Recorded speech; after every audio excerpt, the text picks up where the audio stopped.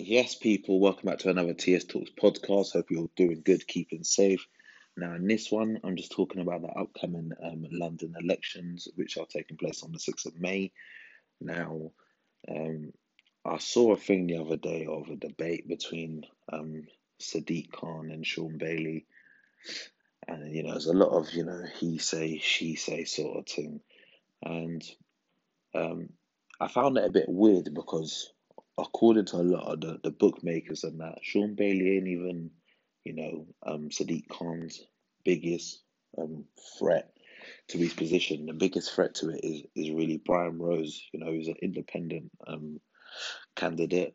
And I say independent, I know his party is known as the London Real Party.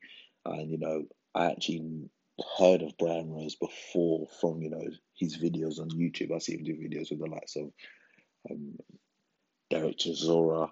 I think it's called All About the Green, and being someone that's into boxing, I was like, oh, let me check this out. Let me listen to this, and then um, I have to say, Brian Rose has had like some super duper like YouTube ads. Like you want to talk about AdSense and ads and how ads can put you out there.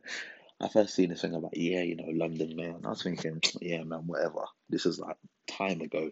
Um, like last year before the pandemic and that. And I was like, oh, okay, fine.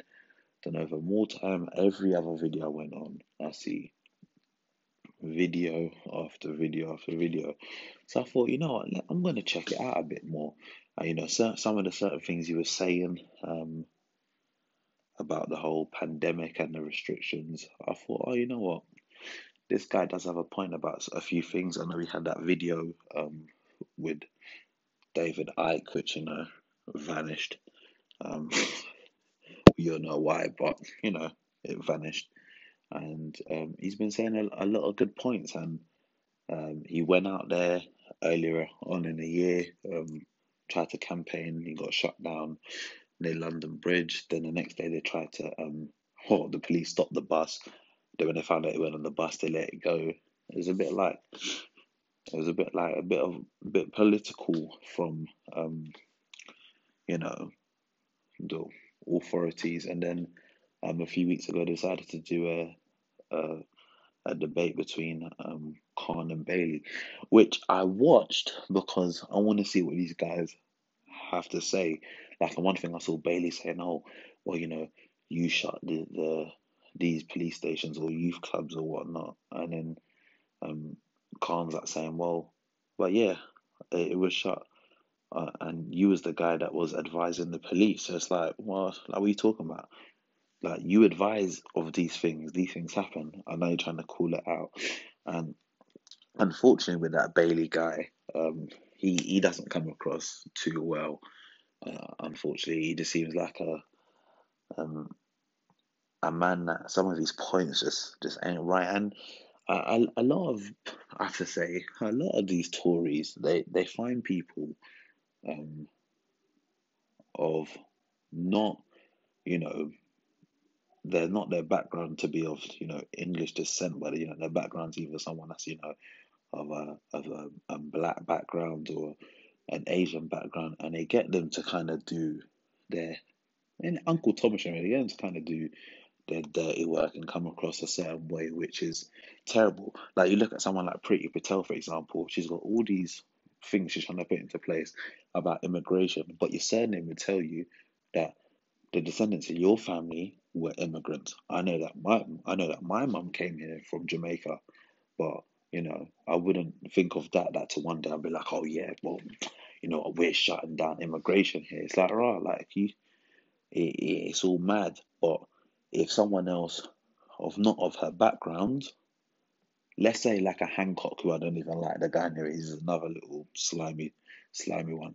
But if it was a man like him doing all that, a lot more, things will be clamped down on it. Like, oh, hold on, no, this is coming across a bit, a bit racist and that here. But when it's someone like her, it's like, well, look at her background. Like, you can't really say this. So they're smart. They get these people to do the dirty work for them. But you know, and I think Bailey's another one of them that um, the last general election, like the Tories won by a landslide.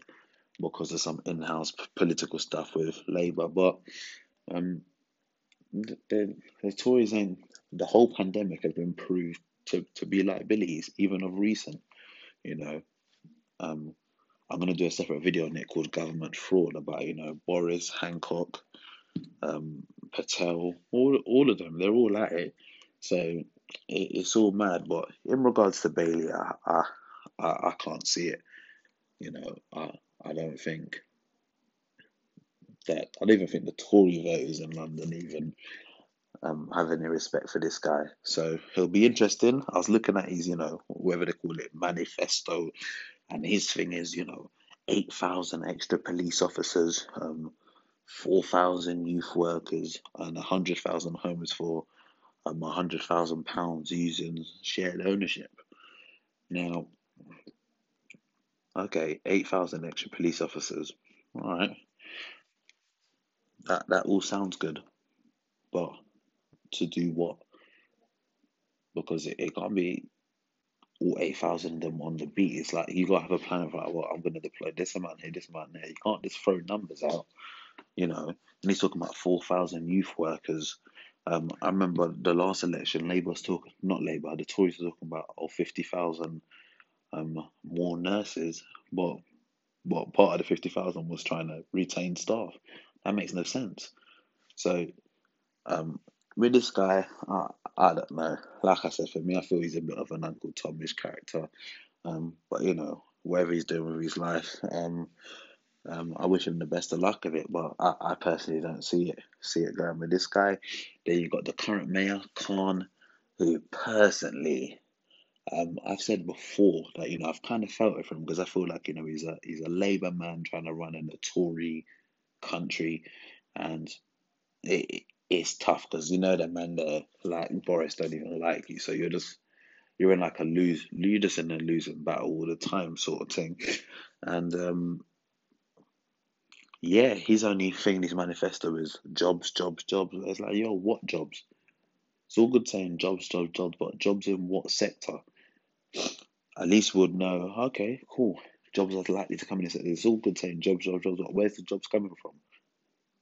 A lot of businesses are going out of, a lot of businesses have gone out of business in the last 12 to 18 months because of the pandemic.